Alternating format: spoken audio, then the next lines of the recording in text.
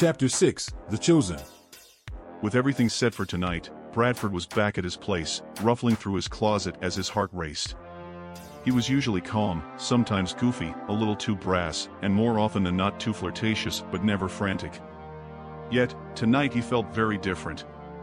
The quick dissolution of his marriage to Carmen and her big revelation of love for another had taken a heavy toll on him. On the outside, he tried to appear okay and in control, but his bruised ego and self-worth had taken a big hit, and the remainder of his self-confidence was at stake. As far as he was concerned, tonight was his last chance at redemption, and with the governor's race just around the corner, there was no time to waste. But it was more than that. His dreams of finally coming home to a loving wife might be in sight. Now you know Bradford's true secret. All he'd ever wanted was a loving spouse and someone to share his life with, and when he didn't get that with Carmen, flirtation became a bad habit. He was desperate to get it right this time around. He took a deep breath and hastily scanned the room, looking for something to calm his nerves. He wasn't a big drinker, but given the current situation, he thought a little liquid courage wouldn't hurt. In fact, he believed it was the only thing that could do the trick. Without wasting another moment, he walked over to the open liquor cabinet and poured himself a glass of brandy. The first drink stopped his hands from trembling, but it did nothing for his racing heart, so he quickly poured himself another drink. Meanwhile, back over at the Forrester, Sarah and Max were dreading the next phase of the plan. Bradford wanted to meet each woman in their rooms, but Sarah thought that was too risky. She feared someone might see him and leak the information to a tabloid. So, reopening the 13th floor seemed like the only feasible option left. However, it would be the first time Sarah stepped foot in the room since Peachy's death, and Max was worried. Honey, maybe Bradford and the ladies should just meet at our place. You don't have to reopen the room. Absolutely not. Bradford won't be getting his freak on in our place. Plus, that damn Tiffany might steal something. Ah, come on Sarah, Bradford isn't as bad as you think. He wouldn't dare disrespect our place like that, but as for the women, you might be onto something. Don't worry, I'll be okay. It's time I faced the past anyway. After assuring Max she could handle returning to the room, they walked in. Sarah quickly walked over to the exact spot she'd found Peachy's body and stood. Tears welled up in her eyes. Max knew this was going to be tough, but Sarah was stubborn. He grabbed her hand and held it tight. To break the mood, he ran over to the strip pole and tried to recreate the night from a year ago. Sarah couldn't help but laugh. Silly, get down before you get caught.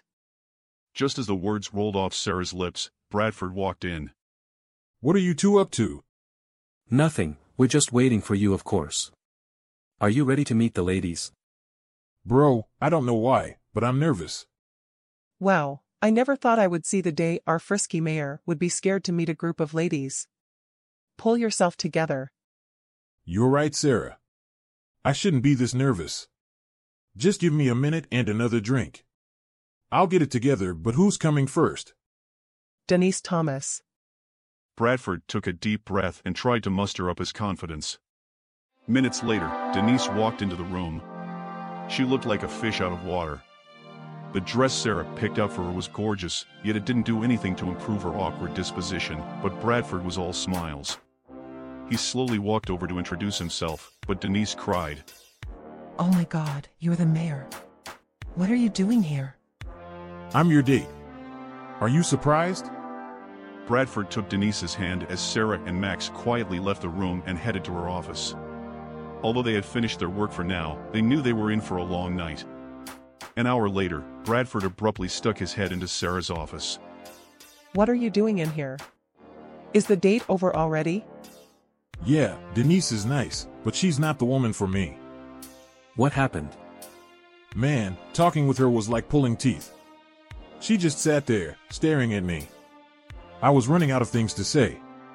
I did find out, she likes to volunteer at her church. Sarah couldn't control her giggles. I knew she was somebody's church auntie. Sarah, call the next girl. Bradford, stop calling them girls. These are grown-ass women. Since Denise threw a wet blanket on Bradford's mood, Sarah knew Tiffany would either give him a run for his money or cause him to call the whole thing off. As Tiffany walked in, she found Bradford sitting at a table with a fresh glass of brandy. When she noticed it was the mayor, she rubbed her hands together as if she just found her next meal ticket. Bradford wasn't impressed but motioned for her to sit. Well, look who we have here. You're the mayor. Yes, I'm sure you've heard about my divorce, but I don't want to remain single. So, I'm giving the dating scene a try. Trust me, I'm the right woman for you. I would look good on your arm, plus I'll do you right at night. Hold your horses. Before we jump the broom, let's talk. Now Bradford knew how some of his jokes turned people off. Tiffany was just too forward, and the more they talked, the more Bradford lost interest. He looked down at his watch. It was 9:30. Tiffany, I hate to cut this short, but it's getting late, and I've got an early day tomorrow. It was nice meeting you, but I've got to go. I'll call you. However, Tiffany was determined not to let the mayor of Philadelphia slip through her fingers that easily. You're welcome to stay in my room. We can get the fun started tonight. Thanks for the offer, but that would be a bit inappropriate. We just met. Listen, Tiffany, I think you've got things wrong. I'm not looking for a one-night stand. Okay, handsome. Have it your way, but just let it be known, I'm waiting for your call. As she sashayed out of the room, Bradford dropped his head. He knew what Tiffany was all about from the moment she'd entered the room. There was no way in hell he could date her, let alone marry a woman like that. He walked back to Sarah's office. Hey, call the last woman. Hold on, partner, not so fast. How did it go? Man, that girl is a gold digger. She would make my life miserable. Bradford, don't lose faith. Everything will be okay. He returned to his table with another glass of brandy. As the elevator doors opened, Amber stepped out. As she walked over, Bradford stood to his feet as she slowly stuck out her hand. Hello, I'm Amber Franklin, and you're the mayor. It's a pleasure to meet you. Bradford noticed Amber was surprised, but she kept her poise. In his head, he thought, now this is a lady. He quickly regrouped and said, Oh no, the pleasure is all mine. Please have a seat. I hope you don't mind me saying, but you're gorgeous. Thanks for the compliment and for sending me this dress. Sending you a dress? Yes. Didn't you send this dress? How did you know my size? Immediately, Bradford smiled. He'd realized the dresses were Sarah's handiwork.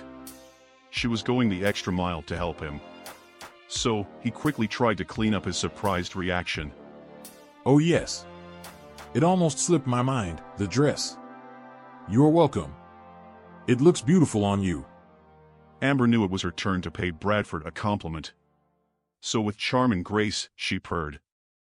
By the way, you clean up well too, but I have to admit, I wasn't expecting the mayor as my date tonight. Are you disappointed? Of course not, who would be disappointed sitting across from a handsome man? Let's get to know each other better.